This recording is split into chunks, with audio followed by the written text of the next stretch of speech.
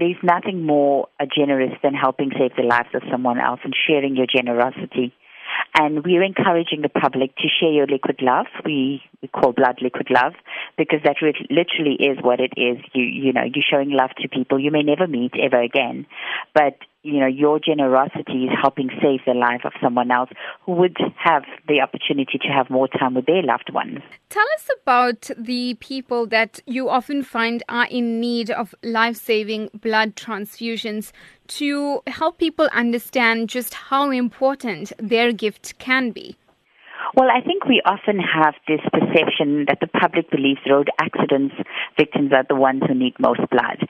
But this isn't the case. We need 3,000 units of blood every single day collected around the country. This is mainly needed for women who hemorrhage at childbirth and other gynecological issues, newborn babies, people who are being treated for terminal diseases like cancer, patients who undergo chemotherapy often need platelets or red cells for that matter as part of their treatment plan. So these things, as you know, happens every single day. It doesn't change whether it's a festive period or not.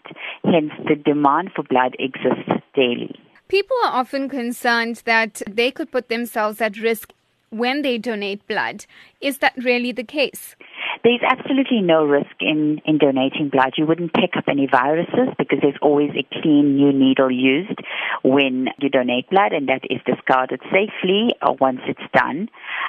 With regard to any other side effects, we encourage people to ensure that they're absolutely honest on their questionnaires because your answers determines and helps our nurses to determine whether you are well enough on the day to donate blood, your medication you might be on, perhaps, how you've been feeling through the week or on the day. And we must stress that you must have had a good meal, a substantial meal between 3 and 4 hours before you come to donate blood. And it's important for after you donate blood to drink enough liquids and obviously not do anything strenuous because your body would need to replenish the liquids that it just donated. Tell us, where are blood stocks in the country at the moment? We're sitting at an average level, so we often need to be at any given time. If you ask us what the levels are, we'd be happy to say we have 5-day stocks. And what that means is for the next 5 days, there is enough blood available for patients in the country. Currently, we're around 3.2 days, which isn't a critical level by any means, but no, is it at our best. So we haven't been meeting our target of 3,000 units a day, hence we're there. So we want people to understand it. If you are a regular donor, please try and visit us at least 4 times a year. And it's also proven that people who donate blood regularly are often much more aware of the safety measures, hence the blood quality is therefore much safer.